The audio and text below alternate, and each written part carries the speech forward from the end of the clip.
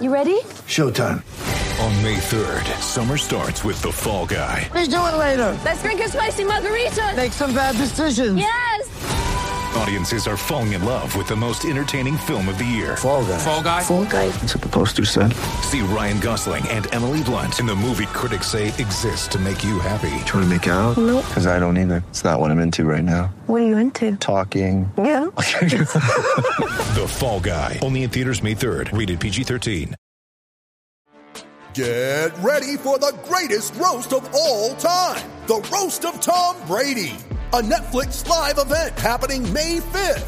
Hosted by Kevin Hart. The 7-time world champion gets his cleats held to the fire by famous friends and frenemies on an unforgettable night where everything is fair game. Tune in on May 5th at 5 p.m. Pacific time for the Roast of Tom Brady. Live only on Netflix. Turn up your volume. Because you're about to listen to The Sick Podcast with Tony Marinaro. 55 seconds left in the penalty, a minute and 27 seconds left in regulation time. Boston 4, Montreal 3. Lafleur coming out rather gingerly on the right side. He gives it into Lemaire, back to Lafleur. The sickest Montreal Canadiens podcast. You're in the ball! Sports entertainment like no other. Rejoint, on lui fait perdre la rondelle, une passe devant. Et c'est le dégagement, et ce sera la victoire des Canadiens. Coupe Stanley pour les Canadiens, le 23e de l'histoire. You found the dogs! John, you found the dogs! He found the dogs! And all together, they worked a young team to the top. And now, a 24th Stanley Cup banner will hang from the rafters of the famous Forum in Montreal. The Canadiens win the Stanley Cup. Brought to you by Energy Transportation Group. Driven to be different. 8.6 beer. Intense by nature. And Locage. If the last time you went to Locage was when the Habs won the Cup, it's time you went back to Locage. It's gonna be sick. Marinaro on this Monday, December 12th. It is 1 minute past 10 o'clock. The Canadiens host the Calgary Flames, and after 65 minutes of play, this one is tied at 1, and they are going to a shootout. When you have a 1-1 game, it's not often. Oh my God, my microphone is low. When you have a 1-1 game, it's not often that you're going to see drama and you're going to see scoring chances. But for a 1-1 game, I have to tell you, we saw a lot of drama and we saw a lot of scoring chances. There's a lot of things that happened in this game, including an injury to Cole Caufield. There was a collision. The Canadiens are on a power play. Mike Hoffman drops the puck back. It turns over. It goes the other way. And then Caufield, with his head down, his skating, and he doesn't see a Calgary player who's Lewis, and it's a headshot. And Cole Caufield's able to get up after about, a good 30 seconds to a minute or whatever it was on the ice. He goes back to the bench. He looks like he's okay. You just get the feeling, though, that the spotters are going to spot him and tell him he's got to go back to the locker room for the concussion protocol. He does, and then we get word that he's not coming back in the hockey game, so he's gone for the night. A scary incident where Tanev got a shot from Suzuki, either just under the ear, in the back of the head, or around the neck area. He left the game. He didn't return either. When all was said and done, Huberdeau had a goal for Calgary, and Josh Anderson was able to tie the game at 1. They go to overtime, and former Montreal Canadian Tyler Toffoli picks up a high sticky penalty, a 4-minute call for clipping Josh Anderson. The Canadiens had scoring chances on the power play. Suzuki had a couple. Dvorak had one. Hoffman had one. Armia had one, to no avail. Here we are. We're live in a shootout, and it looks like Rem the Gem, Rem Pitlick, is going first. I'll try and give you, here we go. You're watching it the way I am. Pitlick coming in, left-handed shot. He looks, makes a move, and Markstrom stays with him. Rem Pitlick tried that move on a couple of occasions. If memory serves me well, when he tried it the first time as a Hab, the fake forehand, go backhand, go back to the forehand and try and jam it in. He ended up scoring, but then on a couple of occasions, he wasn't able to score. So far, Jacob Markstrom has played like the Jacob Markstrom of his good old days. Josh Allen keeping the Canadiens in there too. Here you go. Here's Huberdeau. He's able to slide it through Jake Allen. Did I say Josh Allen? Through Jake Allen's pads. He beats him 5-hole. Look at that. Slows down. Wrist shot. 5-hole opened up. He went for it. He got it. Calgary leads after one shot in the shootout. Canadians, Rem Pitlick misses. And Jonathan Huberdeau scores. Here we have it. Nick Suzuki now. He goes wide once again. Right-handed shot. Look at that. He beat him again. Tries to get Markstrom to go down, and he just lobs it in. This has become a habit for Suzuki now. Going wide, little optic, and Markstrom got his glove on it, but he wasn't able to get enough of it. It goes in. All right, okay. Calgary's got one. The Canadians got one. Here we go. No, that one's not going in. No, that one's not going in. And as a matter of fact, it didn't go in. It was Anderson for Calgary, who tries a fake shot, and then he tries to go wide with it, and Jake Allen stays with him the whole time. Mind you, his 5-hole opened up, but he wasn't able to get in. Here's Kirby Dach to see if he can give the Canadians the lead. There we go. I see a quick wrist shot. Boom, there it is. Upstairs. A sweet penalty shot. Wow. Or a shootout shot.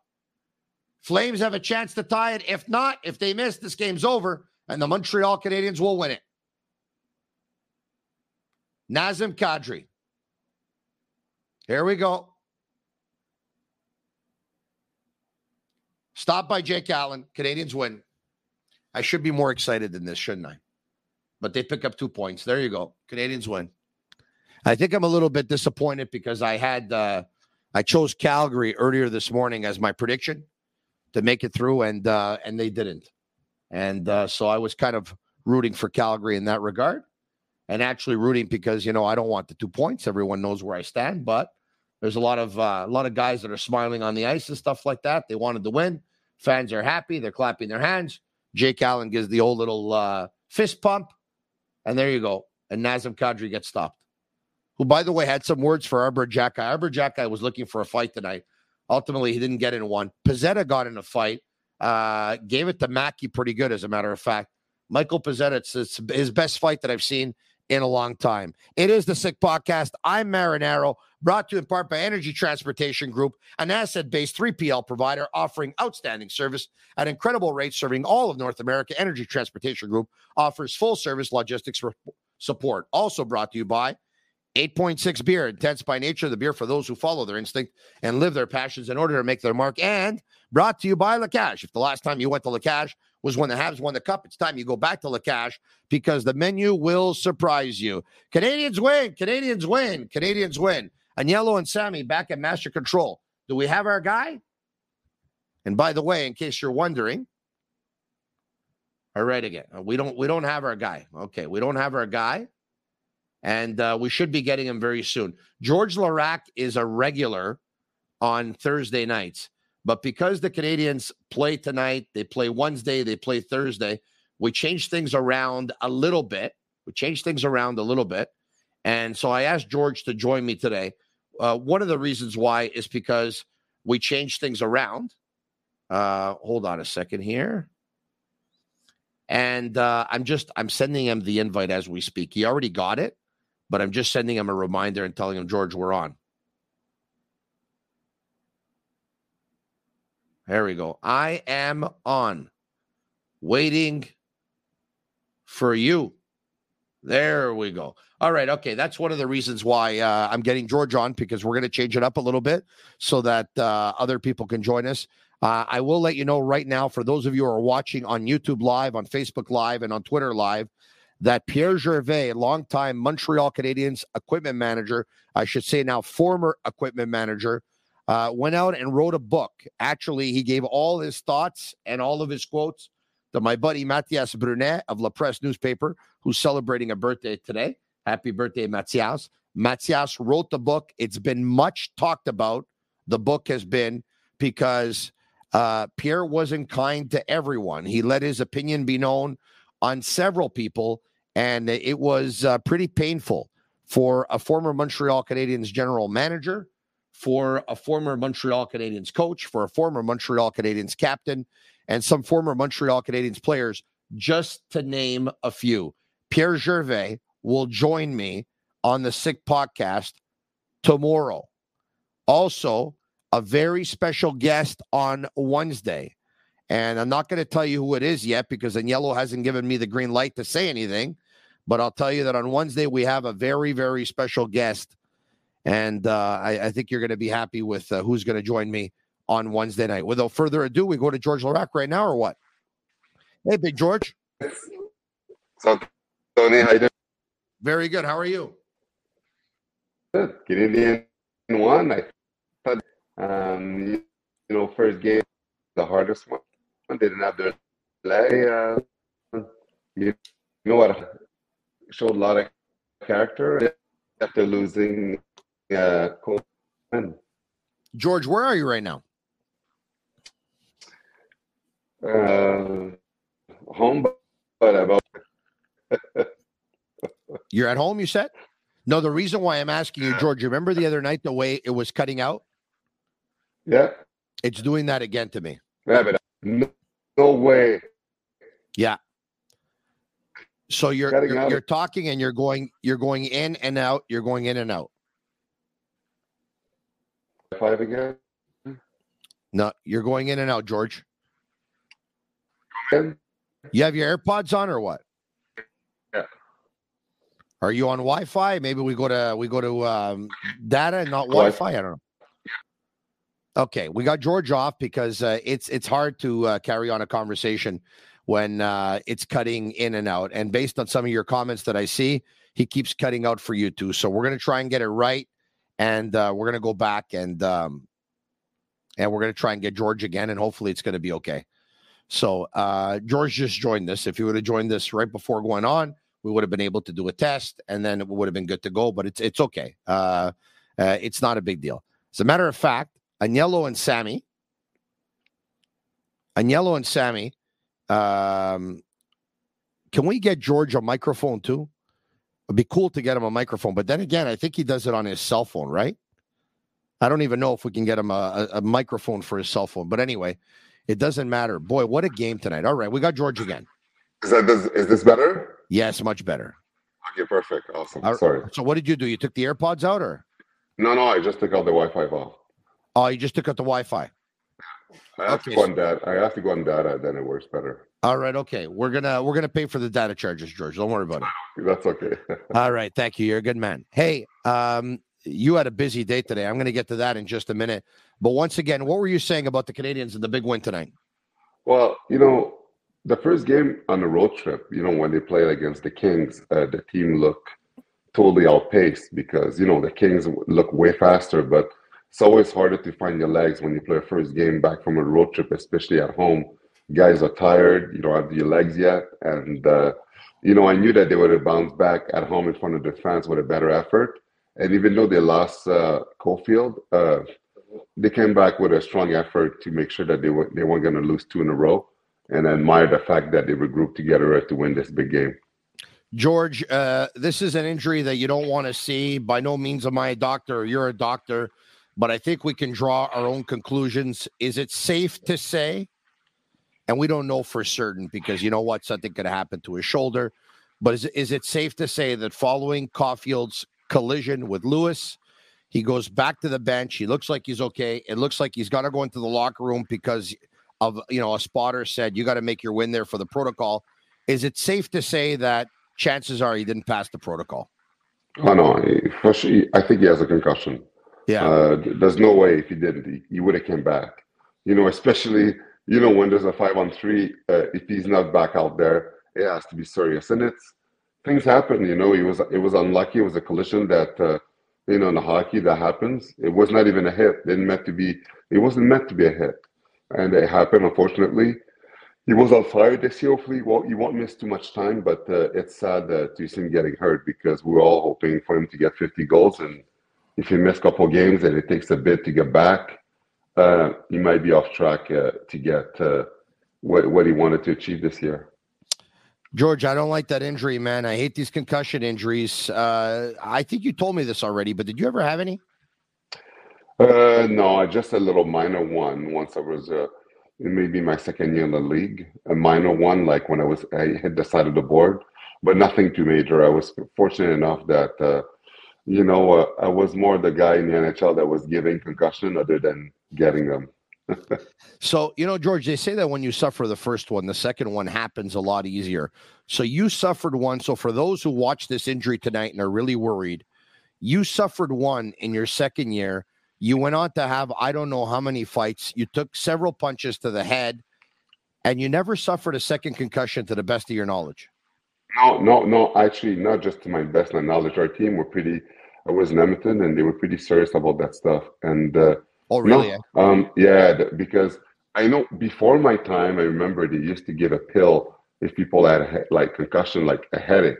They give a Tylenol back then, like in the time like before, and then in our time it was more diagnosed more seriously because they knew the danger of it, especially with the job that I was having. But what I had also was minor. I wasn't laying on the ice like Suzuki, like Caufield was tonight. It was just a little shock that I had, and I felt dizzy a bit. So for precautionary reason, then I missed like 1 or 2 games, but it wasn't that bad. Actually, they say that Tylenols are the worst thing to give when you have a concussion because they can cause I think it's called rebound headaches or whatever. But anyway, enough of me playing doctor here. All right, let's talk about the game. The Canadiens ran into a hot Jacob Markstrom. It looked like he wanted to do to the Canadiens tonight what Jake Allen did to the Flames on the last road trip about a week ago. He almost came in here and stole the show. He was really good tonight. Yeah, he was good, and I'm glad that as Jake Allen was good because for some reason Jake Allen was way better on the road. We looked at his number on the road, and you look at him being in net, and he was tremendous because at home he was terrible. And I'm glad that he bounced back at home because we need him. And especially tonight when you lost Caufield, you knew that it was going to be important because when Markstrom was hot, because Markstrom's been getting a lot of heat this year. Yeah. And the team is not doing as good as they should because of him. And Jake Allen responded because a lot of people thought, Tony, after that last game that Montreal stole, it was a highway robbery in Calgary. They thought that Calgary was going to bounce back and come back with the win. But of course, the injuries to the many Calgary players helped the team, but it doesn't matter. And just part of hockey, and Montreal, showed a lot of character, and they won again. Your buddy Jean-Charles Lajoie has a theory, by the way. His theory is the goalie had a child. The child keeps him up at night, and he's got to help Madame. He's got to help the missus, and that's why he plays better on the road. You played in the league for a long time. Did you see this where once guys had kids that their play dropped a little bit for the first 4, 5, 6 months? No, Tony, not at all, because we're machines, and we're so used to the routine because I'll tell you something. After a game, when there's back-to-back game, usually guys cannot sleep till 2, 3 in the morning anyway. And because we're habits of routine.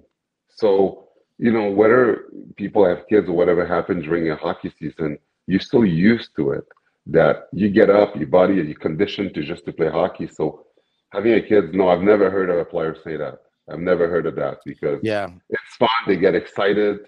It's the fun part. And often what they do is they have another room. They sleep into another room if really they need to go to bed because, as you know, they don't live in a 1.5 apartment, right? Yeah, no, they you're have right. Many rooms. They have many rooms, and often they'll go in a guest room. They'll go downstairs if really they need to go to sleep. A night before a game, often they won't get up because their second half, the best half, they'll know that they need to have their bed because they have to have a game the next day. So they find ways, but no, it's not a reason. And I've never heard anyone saying that. All right. Okay. You're not the first athlete to when we talk about athletes and we talk about having a hard time to get to sleep. I hear this from a lot of athletes, right, George? Because, usually when our game's played, right, they're usually played 7 o'clock at night, 8 o'clock at night, 9 o'clock at night, with the exception of some NFL games, of course, which can be played on Sundays at 1 p.m. or 4 p.m. But you're such on a high. Mike Ribeiro told me once upon a time right here on the Sick Podcast that, to get to sleep, he would have to drink or he'd have to smoke up. That was him. Now, obviously, he had, certain, addictions that maybe some had, maybe some others didn't. Want me to tell you some addictions that some of the guys had? You want to tell me some of them? Me. Yeah, tell me. Ambien. Pills. For a lot of guys, it was taking Ambien pills. Yeah, Ambien pills. Those are strong sleeping pills, and they would mix it up with alcohol. So it gave them a buzz. A lot of guys were taken out on a plane. And after a point, it became so dangerous that because back then we could just take the pills in the drawer in the dressing room. You could take as many pills as you wanted, and those are prescribed. And after you saw what happened with Rippy and Bugard, a couple guys that had problems with pills, now it's more documented, and you couldn't take as much as you wanted anymore. But I do remember seeing guys doing Ambien parties, taking Ambiens, mix it up with alcohol. But with the time difference, with the travel and everything, it's hard sometimes on the body, and your body is like sometimes you just can't go back to bed, and it's hard. And that's why often you don't practice the next day in the morning, because guys often they don't sleep, especially on back to back if you have to travel again. What did you think of the Suzuki hit on Nazem Kadri? An accident. It's the same thing. It was an accident, just like the one Caufield was. And I don't know why they called that. If you do a penalty there, you should have done the penalties also for the other one. So it was accidental. The referee didn't see it right. Mistake could happen, but Suzuki didn't mean to hit him. Didn't mean to hit him. Just the way that he was standing. Man, that was that ugly. That Suzuki shot hitting Tanev. And what did that look like to you, George? Back of the head or what? Yeah, you never want to see that. When the crowd is silent, they see the replay, you know how dangerous that is, man. People could shoot the puck now. And, man, thank God that he got up. They need the stretcher, but, it's a clear concussion. And hopefully, he's not going to be out for too long and he'll be okay. But, man, that hockey is so dangerous, man. You never know, like the puck, wherever. People are so brave blocking shots. You remember when Trent McClary blocked one with his throat? Yeah. That was, if memory serves me well, was a Chris Therien shot from the Flyers? Yeah, it was. Good memory. Yeah, so, guys are warriors. I'm good for that stuff, George, but I'm not good for Gaucher or Droitier. I'll tell you that right now. Gaucher or Droitier that you guys do on BPM Sports on your show, whether he's lefty or righty, of course, it was something that was mastered by your former colleague, Gonzo, Stefan Gonzalez, who... he's a god at that game, by the way. But so is Gilbert. Gilbert he's 50 for 50 so far. He has listen, Gilbert has done no mistakes, and he has an anecdote for each player that I'm asking him. No, that was a good one today when he said he took his first and only face-off in his career against a player, and he told him to take it. No, he's got an anecdote for everyone. In case you missed it, you got to listen to George's radio show at BPM Sports. If you're from Montreal, it's 91.9 on your FM dial, weekdays starting at 11 a.m. He and Max Truman. There's a lot of laughs there. I'm going to tell you that right now. Speaking of which, on your show today, your guest, former Montreal Canadiens star, Alex Kovalev, because no doubt he was a star here. And you asked him about playing with Saku Koivu. Agnello and Sammy back at the Master Control here. If you can bring it up, George asking Kovalev about Koivu. Saku Koivu as a captain. I like Saku. He was definitely a not easy person to deal with. Sometimes he just, I don't know if he felt that when I came to the Montreal, he felt maybe like I'm taking his place or whatever. But I had some conversations with Saku, trying to really put him in a position where so he understands that I'm not here to, fight against you, battle against you, like who is better or who is more important for Montreal. I know we're doing the same job, and I guess sometimes players not, if you don't know somebody that comes in, like some new guy come in and you don't know him, you have to get used to it. Like you have to, learn, about this player and who he is, and spend the time with him and understand him, and then it becomes different atmosphere. But I mean, it took some time, but you know what, we did what we had to do. We did our job, and I understand Saku is really dedicated. He's a great captain, and he always want to win. And he gets upset when team is not winning or is not playing, and it's normal. That's the captain. That's how a captain should be. He definitely lead the team, and we, like I said, we just had to follow him. George, this brought back so many memories. I remember Kovalev and Koivu together on the Canadiens like it was yesterday. As a matter of fact, in a year that they knocked off the Boston Bruins, they were part of a line, Koivu, Kovalev, and Richard Zednik. You remember that one, George? That's the year that the Canadiens went down 3-1 to the Boston Bruins in a best-of-7. They were down 2-1, and in Game 4, Alex Kovalev got slashed on the wrist. He let go of the puck. He looked down. He bumped into Sheldon Surrey. Surrey fell down. Glenn Murray broke away, scored in overtime. The Canadiens lose. The Bruins are up 3-1. And Kovalev took so much heat for taking his hands off the puck and leaving the puck there. Surrey even confronted him in the locker room at the end of the game and said, "What the hell are you doing?" Surrey told members of the media, "I've never seen a player drop his stick and let go of the puck like that." What did Alex Kovalev do? He scored a goal in Game 5. He scored 2 goals in Game 6, and he picked up 2 assists in Game 7. And the Canadiens beat the Boston Bruins, Game 7 in Boston, George. Yeah, no, he was an unbelievable player. And, it was awesome talking to him because I played with him too in Montreal. He was there when I was there. And yeah, we all knew that, both guys, him and Koivu, they wanted to be the go-to guy. They wanted to be the leader of that team. And it was good because it brings out the best of both of them. They want to be known as the best player. And Kobe, when he was there, he was known as the most skilled player in the NHL, the best hands. And when he left, that's who got the title of the best hands.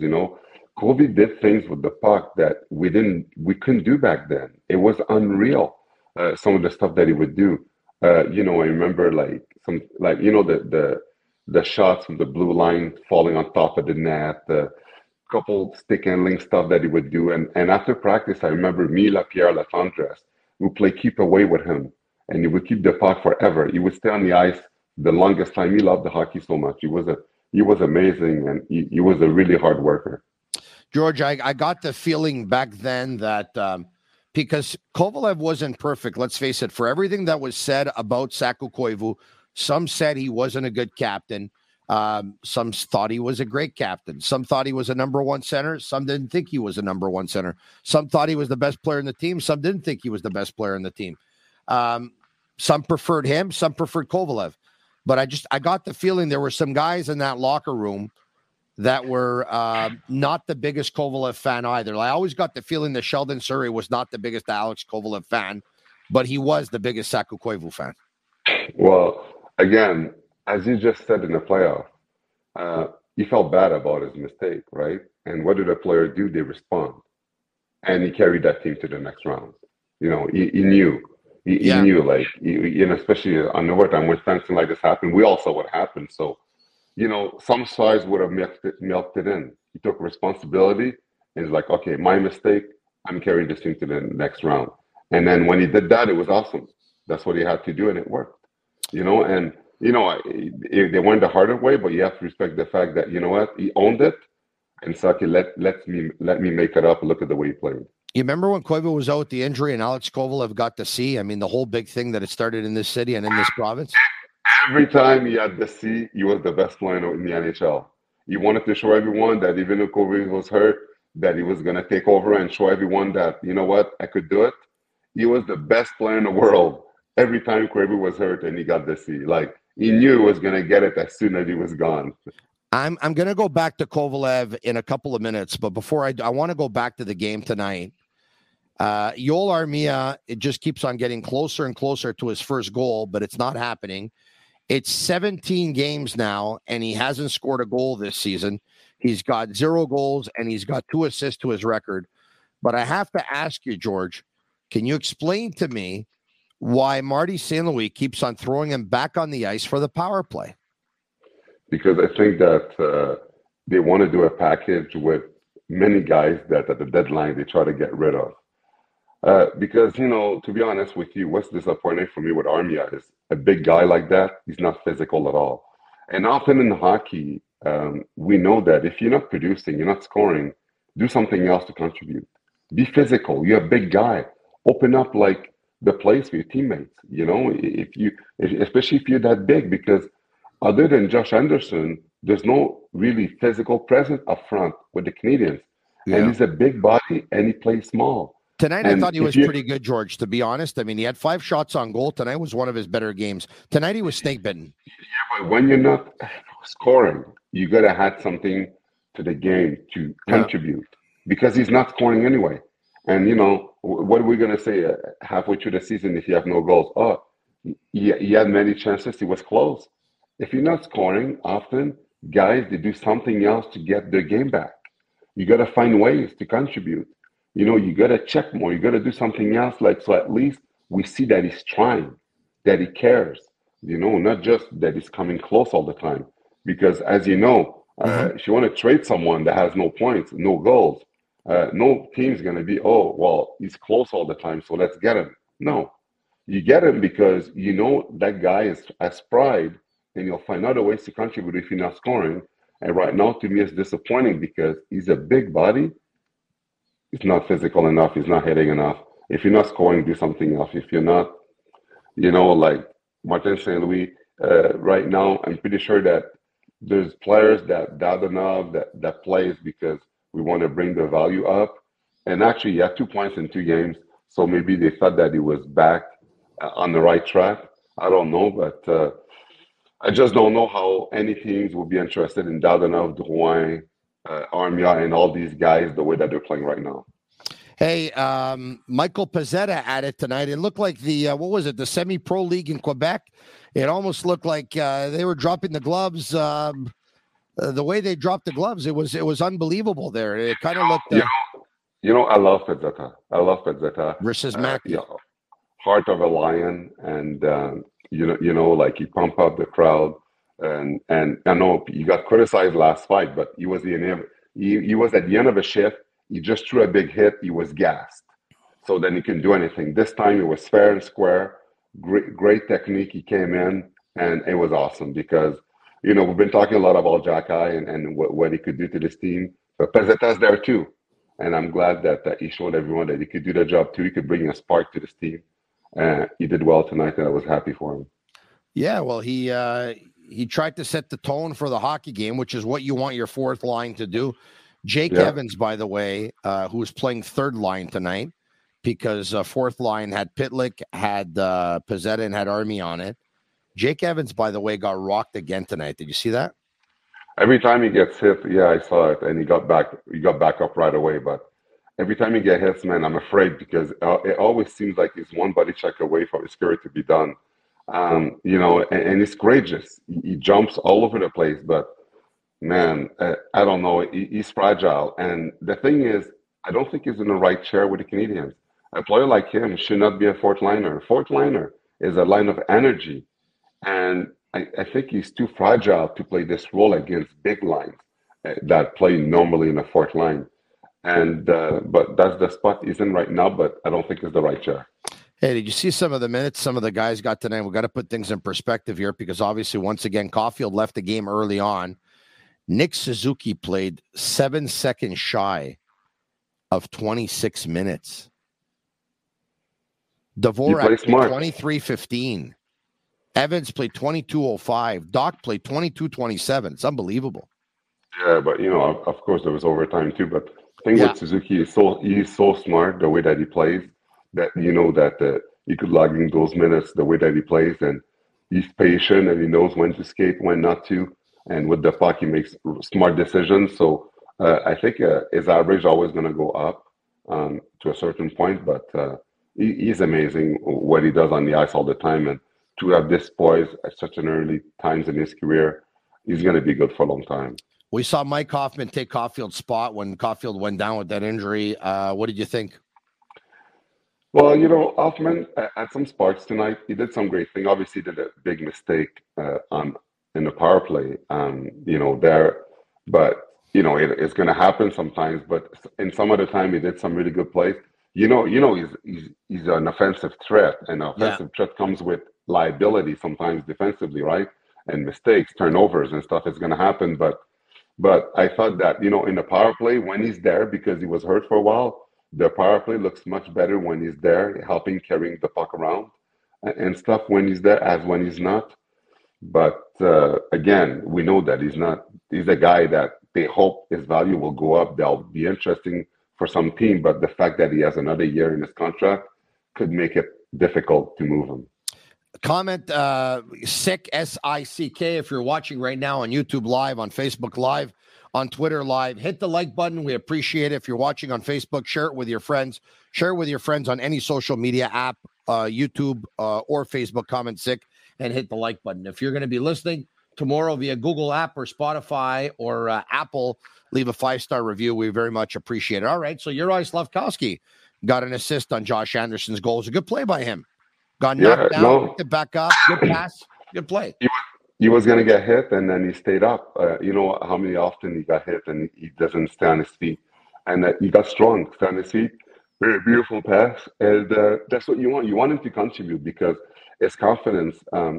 It seems that lately he's a bit better because there was big debate about sending back to Laval, going back to the World Juniors. Yeah. But, you know, if he's going to keep playing, contributing like that with the opportunity he's getting of having more ice time, it's going to be rewarding, and it's awesome to see.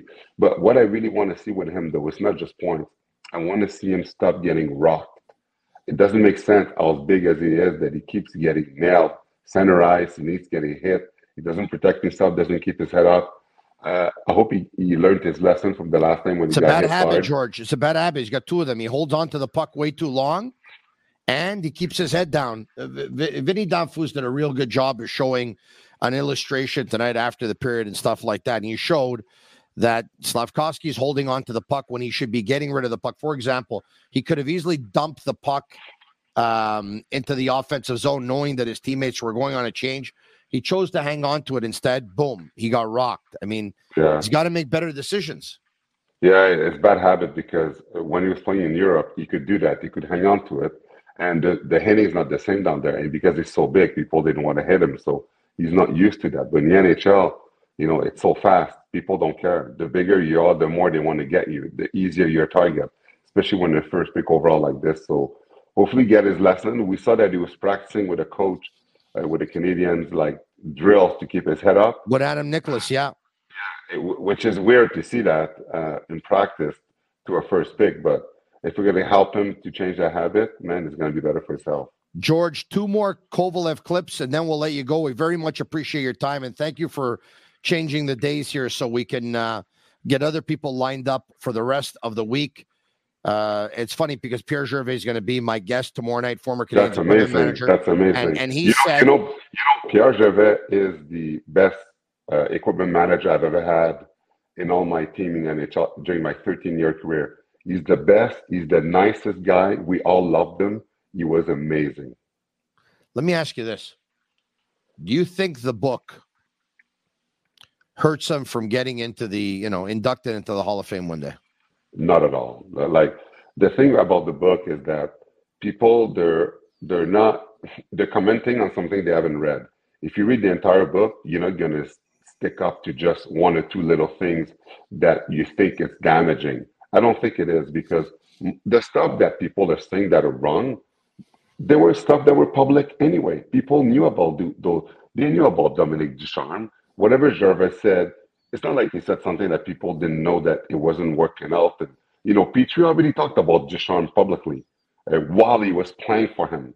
So the fact that Gervais said something about him, It's not like we didn't know. If Gervais really wanted to hurt people, he could have said stuff that could have been damaging personally to coaches or to players because he knows more stories than anyone. But he didn't say that. He just went on some stuff, clarifying some stuff that were already being made public. But no, when I read it and stuff, I thought it was great. It was entertaining. It was fun. And no, I wasn't appalled at all for So Pierre Gervais says in his book that while he was equipment manager with the Montreal Canadiens, the most talented player that he ever saw was the guy that you interviewed today, Alex Kovalev. I want to get back to that interview that you did on BPM Sport earlier today. And you talked to Kovalev about his decision not to re-sign with the Montreal Canadiens. This is some amazing honesty. Folks, listen to this. When you left Montreal, as you know, fans were not happy. They did a protest because everybody wanted you to stay. They loved you in Montreal. They call you the artist. If you could go back, would you have stayed in Montreal? Well, I mean, I said it as many times, and I said in an interview, and I said again that, it's definitely one of the mistakes I personally made. It's not my agent. People thought that maybe my agent made a mistake, but was more personal mistake, which is I got a little bit greedy. I wanted more money because, I thought I've done so much for this club, and I want to make more money, and then, decide to wait it. We had some talk with Montreal, and then Ottawa came in the picture, and I waited, and nobody's giving me more than what I was making already. So, and then last moment, did Montreal, drop off, and I decided just to take it whatever Ottawa was giving me, and Ottawa was giving me what Montreal was giving me. Wow. All right. There you have it. Great honesty. Great honesty. Unbelievable honesty there. He says, don't blame my agent. You can blame me. It was my decision. He kind of felt disrespected by the Canadiens. He thought I did a lot for that team. And I thought I deserved to get paid. And the Canadiens weren't giving me more money than I had in my initial contract. Ottawa came along. They offered pretty much the same thing. And I figured, you know what? Let me go to them because it looks like they want me. Montreal didn't want to give me more. It's my mistake. It's one of my regrets. George, that was that on. Alex Kovalev rubs a lot of people the wrong way because a couple of times a year he looked like the best player in the world. And many times a year he looked like a good player, but not more than that. His inconsistency drove some people crazy to the point where a lot of people thought this guy didn't have a lot of heart. That's some incredible humility and honesty there. Yeah, there's not many players that would admit something like this, to admit that, talking about being greedy, because, there's one thing the fans have problem with sometimes is the millions that players are making. And to have a superstar that says something like that takes full responsibility when he doesn't have to, when he's retired, when he's in New York living like his life and having fun playing golf.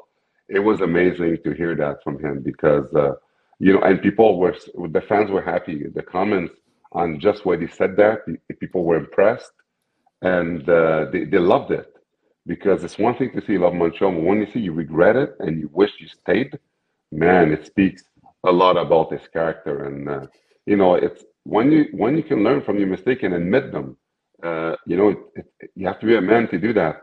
And he did. And even me, I was surprised to his answer. Yeah, that's amazing. When a guy says, you know what, it was about the money back then and I regret it. Okay, he's done some coaching himself. He talked about the job that Guy Carbonneau did coaching the team. Let's hear from him. It's like any player that used, being a good player. Like even now, I'm experiencing the same thing. Being a coach.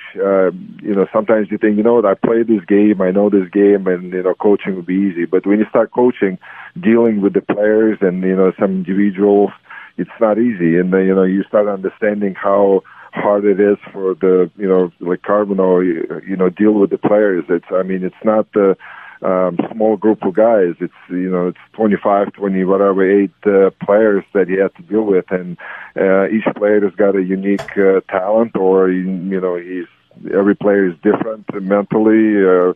So you have to spend the time and understand each player. And at times we had to not to battle, but we had the miscommunication. We had to meet. Sometimes I go to his office and trying to talk and understand him and stuff like that. But it's a normal working process, and he did what he had to do, and he did actually a great job. And at times, like I said, everybody makes the mistakes. He was making the mistakes, but he knew how to fix those mistakes and become better coach, and that's what he did. He's I think he was a good coach. George, one of the things we heard from Guy Carbonneau regarding Guy Carbonneau when he was let go was maybe that his communication skills weren't the best. It's funny because years later, he's doing a pretty good job with that. Excuse me. All right, but that's why he was gone. I was there during that time, and he was gone because of miscommunication. I remember, and me when I was playing the fourth line, there was a rotation between four or five of us. And he wouldn't talk to us, tell us who wasn't going to play, but we had to listen to RDS. He would say to the TV who wasn't going to play. So after practice, the morning skate, we used to go on RDS.ca just to see who was going to play or not, because he was going to tell the media, but he wouldn't be talking to us. And I know that Kovalev and Caufield, they went to Gainey and about that communication problem. And because of that, once it became an issue, Gainey had no choice. And that's why he fired Guy Carbonneau, because of that communication problem between him and the players wasn't good enough, wasn't there. And Gainey was afraid of losing the team control because we're battling for a playoff spot. So he made the move to go behind the bench, and we made the playoff. And, we lost to Boston Bruins. But, you remember who I was playing with? That was the Centennial year, right? Yeah, and you remember who I was playing with in the playoffs? Who you were playing with in the playoffs. Didn't you play on the top line? Yes, I played with Caufield and Kovalev. Yeah. And that's the best hockey that I played, but at the same time, we lost in 4 games. And, okay, so now let's get it out of the way here. Let's get it out of the way. Last question, then I'll make you go sleep, only because you brought it up, okay? I know you've heard this a million times. The Canadians, that was the Centennial year. They had about 10 or 7 or 8, they had, I think, close to 10 players that were UFA at the end of the year. They weren't bought back. They lost them for nothing. That's the year that Bob Gainey in the summer went on a one-day shopping spree. He made the trade for Gomez. A couple of days later, he signed Camilleri and Jonta probably an hour apart to big money. The Canadian Stanley Cup that year, knowing that they got swept by the Bruins for the fan base, was for you to give Milan Lucic a beating. Because Milan Lucic had given Mike Komisarek a couple of bad beatings. The fans weren't happy with him. He kind of owned the Canadians in that respect, or he owned Komisarek, I should say. He would give the whole laugh after it was over, too. He got on everyone's nerves. The TV cameras clearly showed you inviting Lucic to dance. Yeah. And he didn't want to. When you look back, and I don't want this to sound savage or anything, you kind of regret you just didn't jump on him and start hammering away the way he did to Komisarek in one fight. He dropped his gloves. Komisarek didn't, and he just hammered him anyway. Okay, so just so you know, if I did something like this, first of all, because I'm a heavyweight, I could kill him. If I kill him, I go to jail. You have to know that my fists are a weapon.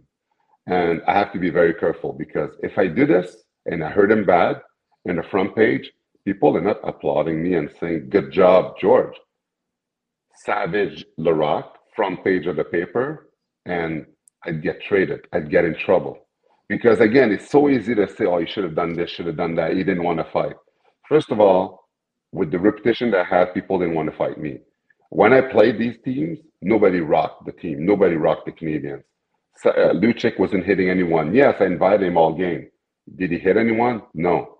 Would the Char hit anyone? No. Did Chris Neal hit anyone? No. They were invisible when I was there. And that's the respect you have when you have one of the best heavyweight that is there. But in terms of jumping him, I did my job. I'm chasing him on the ice, and he didn't do anything. I only did it for the fans. But if he doesn't want to, I can do anything. There's an instigator rule. there's thing, if you blow a hit to the head to someone not engaging, you get in trouble. And I know this.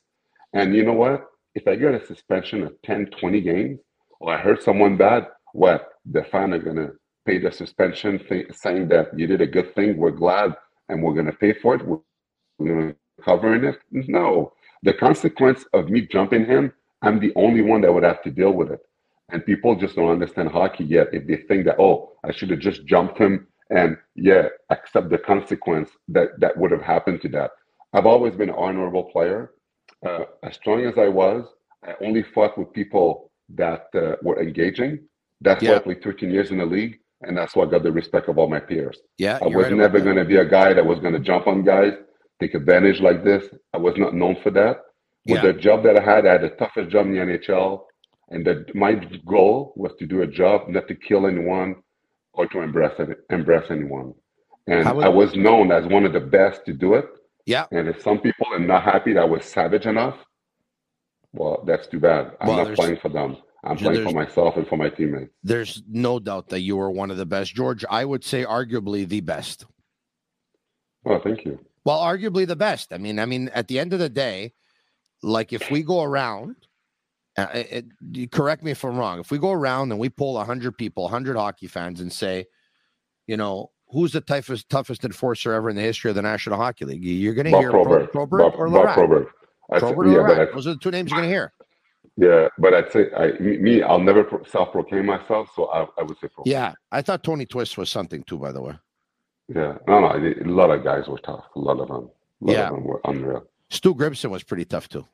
Yeah, Stu Grimson was tough. Ty Domi was tough. Pound for pound, I thought Domi was unbelievable. He's the toughest. Pound for pound, he's the toughest guy in the league. And you know who else? Pound for pound was one of the best in the league. People would never think of him. Darren Langdon. Yeah, he was amazing. Darren Langdon fought very good. Yeah, and Matt Johnson was dangerous. Jim McKenzie. Man, every team had guys that were good.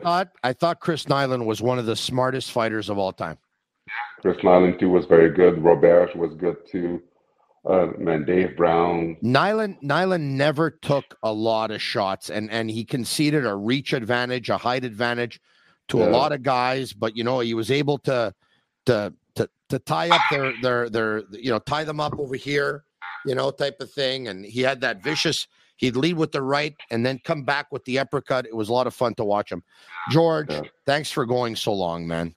Next time you're going to see me, you're probably going to end up knocking me out because I didn't make you go to bed. So just, you know what? I'm going to wear a Lucic shirt. This way you won't touch me. Fine. See you, George. Have a good night, buddy. You too. All right. There you have it. George Larac of BPM Sports. What a guy. Why don't we take some of your calls? Why don't we do this? You called. Presented by Playground.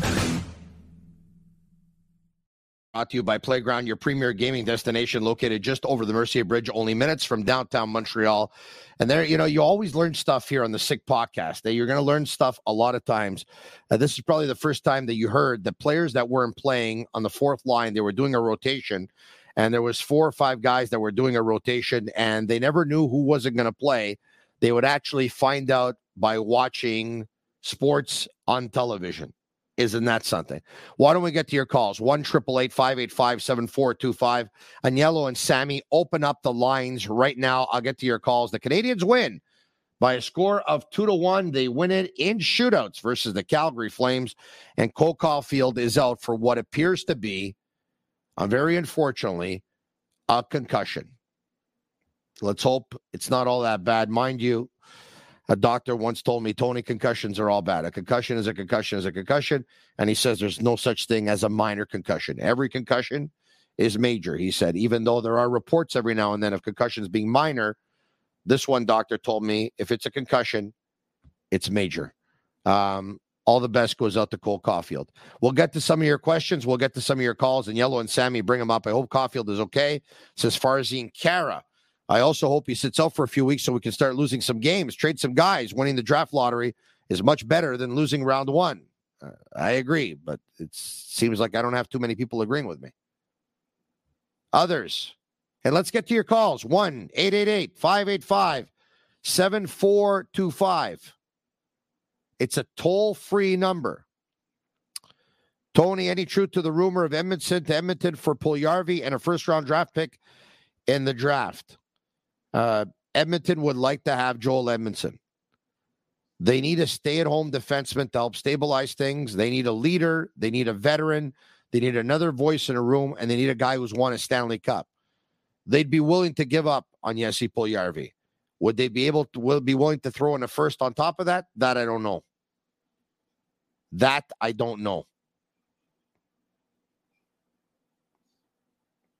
We're going to get to some calls or what?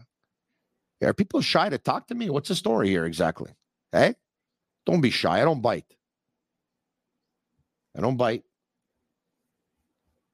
get to some questions. I heard Toronto also, Tony. Listen, a lot of teams would like this coming in from Kelly. A lot of teams would like to have Joel Edmondson on their team.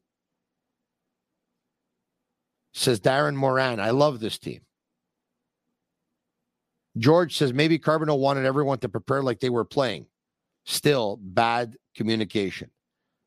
Young Gun says play Safkowski on the top line. Others coming in. Tony definitely bites. No, I don't. HDR says you don't need Puljujarvi. John Wayne. Chris says Puljujarvi's another Yakupov. John says they would love to have they love Kulak. Imagine how much they would love Edmondson. Other questions coming in if we don't have any calls to get to. If you want to jump on a line right now, I've been told that one is available. What about Brock Besser? Tony, can the Habs get him? I believe they can. This is coming in from Peter. But he's going to make $6.65 million after this year for the next 2 years after that. That's the challenge. But his values are low right now. I believe you can have him for almost nothing. And I think if you can get him going in a couple of years from now, you can end up pulling off a trade like you did with Tyler Toffoli, getting 4 pieces, 3 really good ones, or 2 really good ones. Emil Heineman was a good one, and a first-round pick. Then you also got Tyler Pitlick and a 5th-round pick. Who's going to be the first one to call tonight in yellow? Why don't we give them something? We can give them something or what? Ring a bell, do something, make them feel good about the project or what? What's the story here? 1-888-585-7425. You're watching right now on YouTube. You're watching on Facebook. You're watching on Twitter. If you want to call in, now's your chance. Don't call in when lines are full. We've just got a couple of them and open them up for you. Sammy, what are we doing here? Drouin, Suzuki, Anderson, about to be reunited. Maybe with Caufield being out. Yeah, could very well be. Hopefully, and I don't want to see Caufield out of the lineup, but hopefully it's an opportunity for players coming back from injury, and then they can get going, and then it raises their value.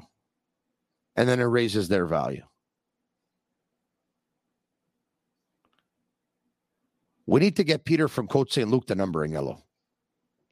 I spoke with him today,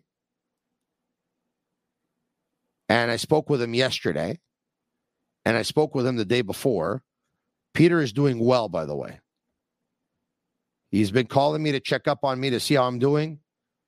Called me about 10 times in the last 3 days. And he says that he's going to call into the podcast, but I told him that it would be cool if he would do it via video call. And, he would need a microphone, and he would need a video camera, and he would need internet and stuff like that.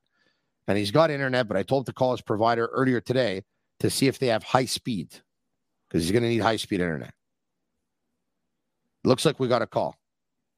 Joe in Ontario. Hi, Tony. How are you? I'm great. How are you? Very good. What did you think of that second line of Anderson, Slafkovsky, and I think it was Evans centering? Yes, it was, because Dvorak was centering the other line, and it was, and I kind of like it. I liked it too. It seemed like it brought Anderson to life. He seemed to be all over the place in that game.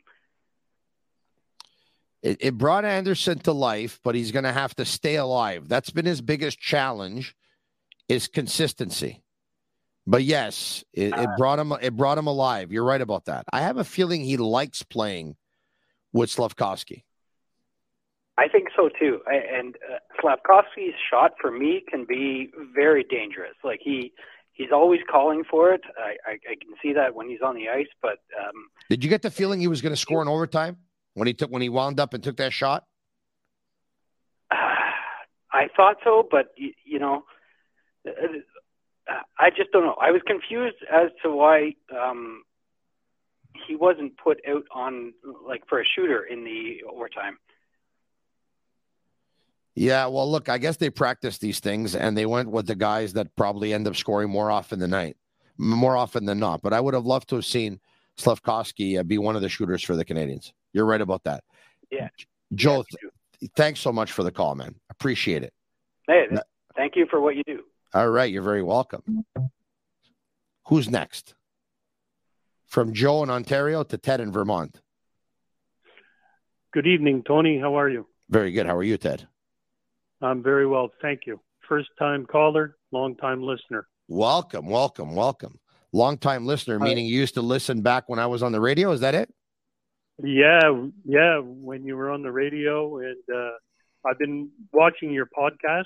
Admittedly, I'm an older guy, so sometimes I listen to it in the morning. Can't always stay up late at night. I hear you. You'll appreciate the fact that I do it anyway. Thank you so much. I really appreciate that. Thank you so much. Oh, it's a pleasure listening to you, Tony. But and you offer a lot of good entertainment. Thank you. That's what I like about the podcast, though, is that so we go at 10 p.m. Eastern time, and hopefully everyone stays up to watch and or listen. But if they don't, they can go back and listen anytime. And this is it's not to take a shot, really. It's not. But one of the things that I found very difficult or, bothered me in regards to radio is that, I could have what I thought was a great interview, or I could have what I thought was two great interviews, or I could thought what I had was a great show, and it wouldn't always be logged. And I get emails all the time saying, hey, I missed your show today. I went on the website and I went in, I went into your show and I didn't find anything. And that happened every now and then. And the cool thing about podcasts is that it won't happen with podcasts. The podcasts go in a library, right? You get to watch them on YouTube. You get to watch them on Facebook. You get to watch them live on Twitter, but you can always find them on the Facebook group page. You can always find them on the YouTube channel. And if you want to listen to them, you can always listen to them on Google, Apple, and Spotify. And what I can tell you is that our advertisers are really getting into the podcast world because, once again, your ads stay in a library and they're there forever, which is pretty cool. But thank you, Ted. So what did you think of the game tonight? I loved the game. I'm in your camp for wanting a full rebuild. Yeah. But I must admit, Tony, every time I watch a game, I still want them to win. I can't get it. I've been watching them since 1958. I was 3 years old when I watched my first hockey game. Wow. And been watching them all my life, and I'll never want them to lose. Wow.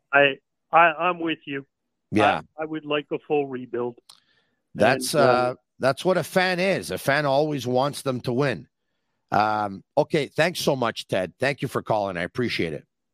Hey, I appreciate you. I love the TV show aspect of it as well. And you have great guests. I'm missing some of your guys from the radio show, but who you have are terrific. Yeah. Who are you missing exactly? Well, you used to have Normand on. Yeah. And if I'm not mistaken, Francois Gagnon every once in a while and stuff like that as well. But it's not a shot at your show. You have some great entertainment. Thank you. I appreciate it very much. Yeah, I have, an open invitation to a lot of people to come on, and some of them just can't. But that's not me. Hey, so it's the politics of life, right? Sometimes. yeah. Listen, I don't want to look back because I decided to move forward, and I'm loving my decision every day. Thank you so much. I appreciate your support. Thank you for sticking with me. Just keep on looking forward, man. Thank you for sticking with me. Thank you very much, Ted in Vermont. All right, where are we going exactly, Sammy? You got to see Sammy working behind the scenes. He's working like at 100 miles an hour. Jeff in London, Ontario. Jeff, what's going on? Hey, how's it going? Very good. Awesome to get to actually talk to you. Hey, thanks so much. What's going on? I was going to talk about the game a little bit, but I was really disappointed with Doc the last 7 seconds there, taking his time getting around the net, finally passing it out. And I think it was Hoffman that took the shot. I just thought that was a poor use of the last few seconds of the game. And then also I thought Slavkovsky kind of looked, when he got the puck, especially in overtime there, a few times, just seemed to pass it off right away. Didn't seem to want to make a move with it. And I don't know, some of the moves we've seen him make in the past just doesn't seem to want to make them now. Yeah. But with time, confidence, right? The confidence is going to kick in. Hopefully. I'm just, I'm hoping to see him take charge against a defender at some point and, knock him out of his skates. We'll talk to you soon. Thanks so much. You've been heard. Thank you. Yeah, that was Jeff in London, Ontario. Sammy, where are we going? Don in Toronto. Don, what's going on? Hey, Tony, love your show. Thank you. Interesting show tonight with Larac. Really enjoyed that, So on that topic, what'd you think of John Cordick as an enforcer from Montreal? I remember those days. He was pretty impressive. Yeah, he was, but Cordick was very exciting to watch his fights. I don't think he had the knockout punch, though. I mean, he used to give guys 20, 30, 40 shots. Jay Miller told Chris Nyland that his punches hurt a lot more than Cordick's. Oh. Okay. Yeah. But John Cordick did have some skills, though. Do you agree with that? Not really. I mean, Chris Nyland was a much better hockey player than John Cordick. I mean, Chris Nyland scored 20 goals. Okay. Yeah, well, I kind of like John Cordick, but he was exciting as a fighter for sure. He was. He definitely was. He was one of my favorite fighters to watch. He was one of my favorite fighters all time, but I think he locked that knockout punch. He passed way too early. A real shame. Unfortunately, drugs got the better of him, especially cocaine. I've been told we have another caller. Let's go to it. Who do we have? We have Bobby in Miami. Hi, Tony. How are you? Very good. What's going on in Miami? Well, the same thing that usually happens this time of year with me. I'm staying away from the cold. Oh, Bob Marrier. That's it. Hey, what's going on, my man? I'm good. I've just muted the computer because it was getting confusing listening to you. I commend you for, doing the right thing, following your heart. I commend you for that big time. I remember the night it happened, you probably have a million texts, and I sent you one, and later on in the day I said, you put your family first, and you did not blink. And for that, you should be damn grateful. The road you've traveled to get here, outstanding. Thank you. And really, this is really taking off, and I like the fact that I can do this. Well, I mean, when you say follow my heart, I mean, my heart was there too. I mean, I loved radio and I loved doing what I was doing. And, in an ideal world, I would have loved to be able to do both of them and be able to continue to grow both of them. And, it just, It's a better operational. I find it a lot easier. I'm sorry you think you'll never miss out in my book. You'll continue to grow. No. I am growing. We're going to grow it more. But hey, look, it's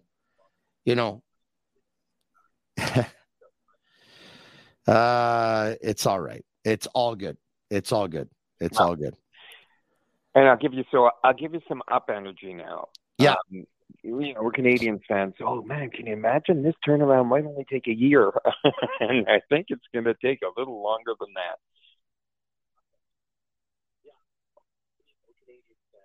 How long do you think it's going to take? As I just blew my nose. Well, I mean, the future looks brighter. Defensemen look good, but I don't think it's going to be done in a year. It's going to take. Well, done means what exactly? Let's elaborate on done. Done means what exactly? That they'll make the playoffs? Regularly competing. Like today, at the first period, it was like, man, this looks like the beginning of the February doldrums, and they'll look that sharp, and then the game turns out to be highly entertaining. But this team has to grow. They're young. At one point, they showed a stat like these defensemen have in their 20s, their games. They're 20-year-olds, and they don't have a large amount of experience. But in Montreal, they're going to aim high every year. Do I think we should try and tank to lose? No, I think we should. You learn a lot by on-the-job training, and they're going to get that. I think that being okay with failing and failing harder and learning better is a damn fine thing to do for these young players. Back in the day when a mistake would go on, an old coach would have thrown this guy and he wouldn't see the bench, wouldn't have left it. And you see St. Louis being able to allow these mistakes, almost say, hey, did you learn something from that? Good, don't do it again. Back on. Yeah. Are you staying in Miami for the holidays? No, I'll be back. It was a work day today. Is that right? What I do down here. I've got another one on Thursday. I'm an internationalist. That's what I do. I actually looked at Miami. I found a great deal to go to Florida from the 18th to the 24th. And I told my wife we go to Miami, and I thought she was going to be all in. And she said, no, what are we going to do in Miami? And I looked at her and I said, what are we going to do in Montreal besides stay in our houses, watch the snow come down, put our pajamas on, sit on the sofa, and turn on the fireplace? She didn't come back to me yet. Hey, Bob, I hope I get to catch up with you at some point, buddy. You can come stay with me anytime, man. All right. Thanks again. Thanks, buddy. All right. There you have it. The great Bob Merrier. Bat Pete's brother. I love that guy. He's a good guy. He, for those who don't know, he helps people with drug addictions. And, he's been through a lot himself. And he was able to win his battle, and now he's helping others win their battles. And he's doing amazing, amazing stuff every day. It's pretty awesome. We're going to take one more call. Is it K1? Kaiwan. Sorry about that. Kaiwan, how are you? No worries. You're in Kitchener, correct? That's correct. All right. What's going on? Just thought I'd give you a guy. Am I talking to Tony? Yeah, you are. Oh, you sound different on the phone. Okay, than on your podcast. But pleasure to talk to you, man. A long-time fan, and unfortunately, my son's asleep now. But on his behalf, I want to say we both miss when you lose your shit on the after games and all that, or the next morning like it used to be. But that being said, we miss that, brother. But just wanted to say also, I watch from Kitchener, so we're watching Philip Machar here a little bit, and then we caught the London Knights and the Mississauga Steelheads game with Logan Mailloux versus Owen Beck. I know he's a favorite of yours. And I'm just wondering, with that being said, we're watching some of the young guys. I don't hear too much talk on your show. I know it's Habs-centric, but I don't hear too much talk about whether it's Laval Rockets or any of our prospects. And I wonder if there's a reason you will in the future. Yeah, yeah, I will, and that's a great question. Thank you for asking me that, or a great point. Thanks for bringing it up. But let me ask you this: who on the Laval Rocket right now is close? Anthony Richard to play on a fourth line, Jesse Ylonen to play on a fourth line, maybe. So I think, with all due respect to them, Raphael, RV Pinard, if there were players that were closer to the big leagues and more of an impact, I'd be doing it more. Having said all that, I make you a promise that I will be talking more Laval Rocket going forward, okay? Okay, or even just even a small shout out about where some of our prospects are, maybe for some of the other fans. Maybe. It's noted, and you know what? I'm going to do it. If all goes well, I'll start doing it next week, okay? Thanks, brother. I love your podcast. Thank you. Thank you. Hey, Agnello and Sammy, I know you're not crazy about coming on, but I want you to come on.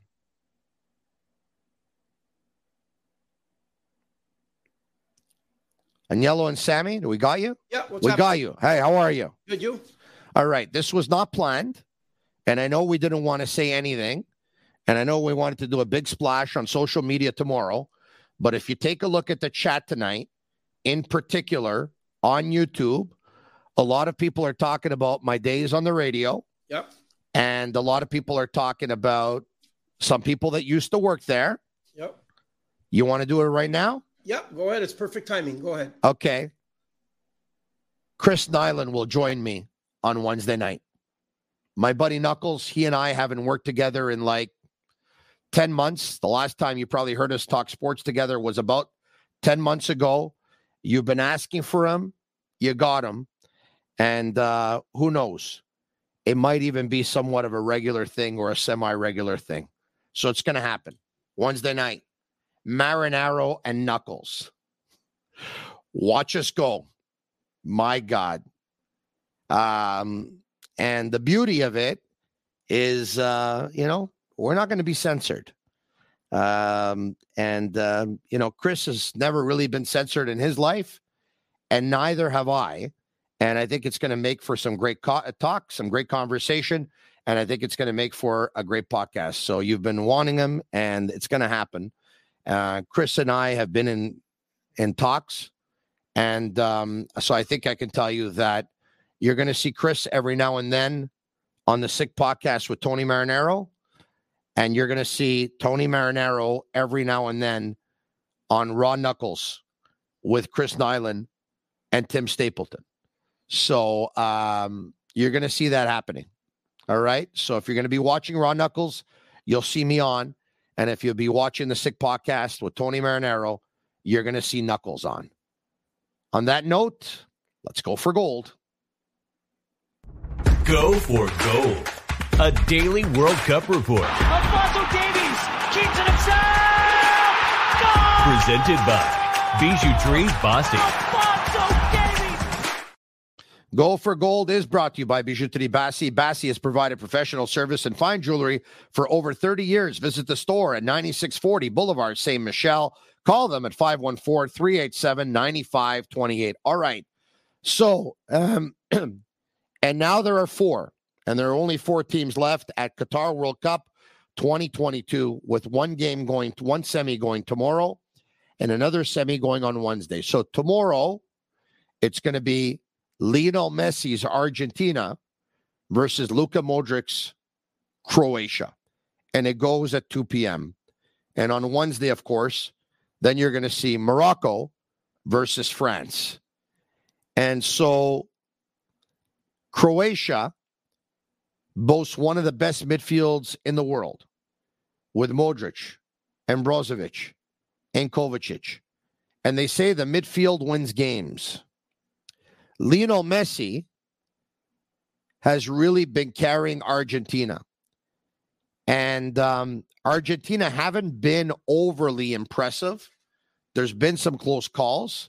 Been some close calls, too, for Croatia, by all means. But you just get the feeling that you shut down Messi, you shut down Argentina. Easier said than done. Even though he's like 35 years old or on the verge of 35. Tomorrow, at this time, we're going to know if Lionel Messi is going to have a chance at that World Cup, or if it's going to be Luka Modric and Croatia in the final again. And that's go for gold. I can't wait to watch this game tomorrow at 2 o'clock. Chances are I'll be watching it at La Cache. Marinaro, you heard the news. Marinaro and Knuckles are back together. I believe it's the first time we're going to be talking sports, be talking Habs in about 10 months' time. I believe it's give or take around 10 months. I have to look that up. It's been a long, long time. He and I have had several conversations since then, folks. Several. But I think you're really going to like what you're going to see on Wednesday night right here on the Sick Podcast. And I know you're going to like it tomorrow night as well with former Montreal Canadiens equipment manager Pierre Gervais joining me on the program tomorrow. If you like the podcast, hit the like button, share it with your friends, tell everyone about it, tell them it's sick. The host is sick. The podcast is sick. Agnello's sick. Sammy is a sick genius. If you're watching on YouTube or Facebook, comment sick and hit the like button. And if you're listening on Google, Apple, or Spotify, give us a 5-star review. We very much appreciate it. Special thanks to all of our sponsors, brought to you in part by Energy Transportation Group, by the Geloso Group with their 8.6 beer, among other products, and brought to you by Lacage. And to you, my sick army, the best viewers, the best podcast community that's out there, thank you. Have a great night. Tomorrow, same time, same place, 10 p.m. Eastern. I'm Marinaro. And that's a wrap. Hope you don't miss us too much until next time. Follow the Sick Podcast with Tony Marinaro on YouTube, Instagram, Facebook, Google Play, and Apple Podcasts. The Sick Podcast is brought to you by Energy Transportation Group. Driven to be different. 8.6. Intense by nature. And La Cage. If the last time you went to La Cage was when the Habs won the cup, it's time you went back to La Cage. The menu will surprise you.